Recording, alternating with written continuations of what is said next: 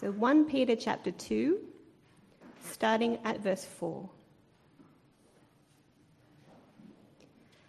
As you come to him, the living stone, rejected by men, but chosen by God and precious to him, you also, like living stones, are being built into a spiritual house to be a holy priesthood, offering spiritual sacrifices acceptable to God through Jesus Christ. For in Scripture it says, "See, I lay a stone in Zion, a chosen and precious cornerstone, and the one who trusts in him will never be put to shame." Now to you who believe, this stone is precious. But to those who do not believe, the stone the builders rejected has become the capstone, and a stone that causes men to stumble, and a rock that makes them fall. They stumble because they disobey the message, which is also what they were destined for. But you are a chosen people, a royal priesthood, a holy nation, a people belonging to God, that you may declare the praises of him who called you out of darkness into his wonderful light. Once you were not a people, but now you are the people of God. Once you had not received mercy, but now you've received mercy. Dear friends, I urge you, as aliens and strangers in the world, to abstain from sinful desires which war against your soul. Live such good lives among the pagans that though they accuse you of doing wrong, they may see your good deeds and glorify God on the day he visits us.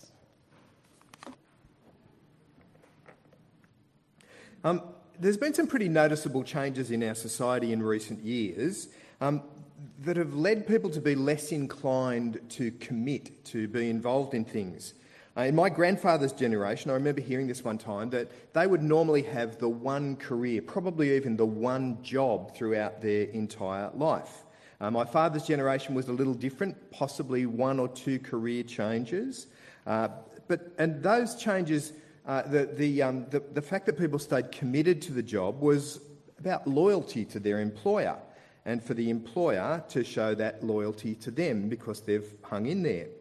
Today, it's not unusual for people to have 4 or 5 career changes, not just job changes, and many people will work on contracts, year-by-year contracts, so that if it's not working out for them, they can move on to somewhere else. Now, I don't want to say that that trend is necessarily bad. I think it's probably quite easy to understand. But there are other examples of that kind of consistency and loyalty that belong to different generations. My mum banked with the Commonwealth Bank her entire life. She's only ever had the one bank account with the Commonwealth Bank. But there's not that sort of loyalty today. People will switch banks in a heartbeat, change it because someone's offering a better deal on a home loan. But people today also see the big banks as just making huge profits and not necessarily always doing the right thing, so they don't want to show any loyalty to a bank who has treated them badly. When I was growing up, you were either a Ford family or a Holden family. Lord only knows why you drive one of those piece of rubbish Ford things, but apparently people saw some reason to buy them. Now, none of these changes are necessarily good or bad, but it is helpful to understand how our society has moved and changed in recent years. Last week we were looking at the question of why should I love my church, and today we're looking at the question, how should I love my church? When it comes to why should I love my church, the answer is pretty simple. Because God wants you to. And when it comes to how we should love our church, well, we're going to look at that as we go through this morning. I think one of the important ways of people to love their church is to actually acknowledge that it is their church, to have that level of commitment to it. It's not just a place that you happen to go to on Sunday morning. It's actually a thing that you're committed to, a group of people that you're committed to. As we saw last week, we saw that if the church is how God is at work in the world, if the church is the place where people are going to be strengthened and built up in their relationship with God, if the church is the place that you can encourage other people, if the church is the way that God is sending out his message of Jesus into this world, then why wouldn't you want to be committed to it? Now, don't get me wrong, I'm certainly not saying you should never switch church or this is the only church that you should ever come to. That's not the point at all. I've seen people who've hung in at churches way longer than they should have. They should have left because it was a church that was preaching out and out heresy, or churches where there's no chance of arresting the rot, that it's going to be a church that will die and close. There are churches that are an appalling witness to the community, and you ought not to be involved in churches like that. But under normal circumstances, I think it's right for people to have an ownership of their church, to feel that it is their church, that they are committed to it. Going to church is not like going to a movie. You don't simply go there just to be entertained for a short period of time and then get on with your life after that. One of the common images that we see of the church in the Bible is the idea of a family. God is our Heavenly Father, and those who are part of our church are our brothers and sisters in Christ. And that we are to have that level of ownership and that level of commitment to the people who are part of this church. It's important to remember that church is about relationships, our relationship with God and our relationships with each other. Now, another reason for owning your church and seeing it as your church is that you're owning that you actually have a responsibility towards others within the life of this church. There's an expression that comes up 59 times in the pages of the New Testament. I'm not expecting you to be able to read all of those. I just wanted to show you what they were. So 59 times, it's the expression one another. And it talks about, those verses talk about the responsibilities that we have towards one another. 1/3 of them are saying that we ought to love one another. Another third of them are stressing the unity that we ought to have with the others within our church. 15% of them are talking about humility, which I find quite interesting, that you're humbling yourself and committing yourself to other people, not standing up and looking for the applause, but getting in and supporting and encouraging others. And then the rest of them are things like bearing with one another, sharing one another's burdens, being hospitality with one another, and spurring one another on toward love and good deeds. See, God has called us to be his people, and he expects his people to have a concern for one another, to care for one another, to look out for one another, to encourage one another, to spur one another on toward love and good deeds. It's no surprise that 1/3 of those verses are talking about loving one another. That's what Jesus stressed to his disciples. In fact, I've said this before, I still think it's the most challenging verse for me in the Bible. A new command I give you, love one another as I have loved you. So you must love one another. By this, all men will know that you are my disciples if you love one another. It's a tough ask, isn't it? That we are to love each other, and we're to love each other in a way that everybody outside there should be able to notice it. Should be able to say, those guys really care for each other, don't they? They really look after each other. It should be a noticeable thing in our society, in our community. Jesus said it should be the standout feature of his church in front of the rest of the world. And it's a big ask. Like I've said before, the church isn't a performance that you attend or a ritual that you participate in. It's a group of people who are united through their common trust in Jesus. It's a group of people who are committed, that you are committed to, and they're committed to you. It's a group of people that you are to love. We meet together around God's word, and we meet together to encourage each other, to spur one another on towards love and good deeds, as the writer of Hebrews says. Let us consider how we may spur one another on toward love and good deeds. Let us not give up meeting together as some are in the habit of doing, but let us encourage one another, and all the more as you see the day approaching.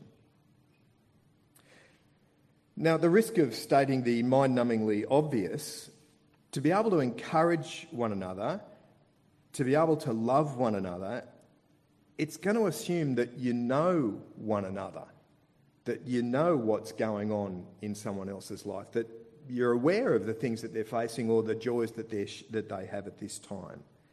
It's hard to love other people or to encourage other people or to care for other people when you don't even know them. And that's why I think getting here early for church is a great thing. It's a fantastic... The thing I love most about our church is seeing 20 or 30 people standing out there on the concrete talking. And it's amazing how many people walk past and see that. And you know, I'm really hoping that they see that and think, wow, those guys really like each other, don't they? They're really interested in each other. We're not standing around on our own, we're standing around talking to other people before we meet together here in the morning. Morning tea is another great part of what happens here as a church, why we want to encourage everyone to move from this building over to that building to continue the conversation, to continue to encourage one another. There'll be other times when we can get to know each other better. There will be times when we can get a clearer picture of how it is that we can actually love and care for and support other people. This is a photo of the Australian under-20 rugby union team. We competed a few years ago in the under-20s World Cup. Didn't do as well as we would have liked, but they performed reasonably well. A lot of people in that photo, aren't there? I mean, especially when you consider there's only 15 people who actually get onto the ground at any one time to play the game. There's actually 38 people in that photo. Only 15 will be on the field when the whistle blows. But does that mean that the other 23 aren't important or aren't needed? Well, of course not. I mean, every single person in that photo is essential to that team's success. The players, the coaches, the trainers, the doctors, the physios, the dietitians, the admin people. The team needs each one of those people to do their part for that team to be able to succeed. And some of them might seem like simple, menial little tasks, like organising the bus that gets you to the ground. But if you don't have the bus, then you don't get to the ground and you don't play the game. And the same is true with churches. It's made up of a whole variety of people with a variety of gifts and abilities. It's made up as a body of many parts, and each part is essential for the functioning of the church. The parts aren't all the same. For the body to function, it needs a whole range of different parts: eyes, ears, hands, feet. So that means that every person who is part of this church has a part to play, has a role to play in the life of this body that meets here on Sunday mornings. If you think that this is your church, then you have a part to play to help this church function, to help it work properly. The Bible says that God has given each of us different gifts and abilities to be able to serve within the life of the church. There's no exhaustive list anywhere. There's a few places that the writers list them. Paul shows them in Romans and in 1 Corinthians and Ephesians, and Peter talks about a couple of them as well. Different gifts that people have to be able to serve within the life of the church. Some of them in the passage here seem quite miraculous, like healing and prophecy and tongues. Some of them seem very ordinary, like administration or giving or service. But each part is needed for the body to be able to work. Everybody has to play their part. Now, I've told this story on numerous occasions, but bear with me while I tell it again. This man's name is Les Paul. Anyone who knows anything about guitars knows this man. He's the designer of the guitar that bears his name, the Gibson Les Paul. In 1948, when he was only 37 years old, he was in a car accident and his right arm was very badly broken and he never regained the full use of it. But he managed to convince the doctor to set his arm at a 90-degree angle for one very simple reason. He wanted to be able to continue playing the guitar. Now, for Les Paul, that was a decision about his priorities. Imagine how difficult it would be if your arm was frozen like that. There'd be so many other things in life that would be really, really difficult to do. But he did that so that he could continue playing his guitar. There's a man who knows his highest priority. And for him, everything else was going to fit in around that priority. Now, I would think it was fair to say that your relationship with God is your highest priority, and that you should be making sure that other things fit in around that. That it doesn't get pushed to the side and other decisions take higher priority. We need to make sure that our relationship with God is central to who we are and that it shapes the decisions that we make, that it actually defines how our life is going to be lived. Jesus said that there was that one verse that sums up the whole Old Testament. Oh, that's not it. About loving the Lord your God with all of your heart and with all of your soul and with all of your mind and with all of your strength, and that you should also love your neighbour as yourself. Loving God and loving others, especially those who are part of the life of this church. So can I say it again?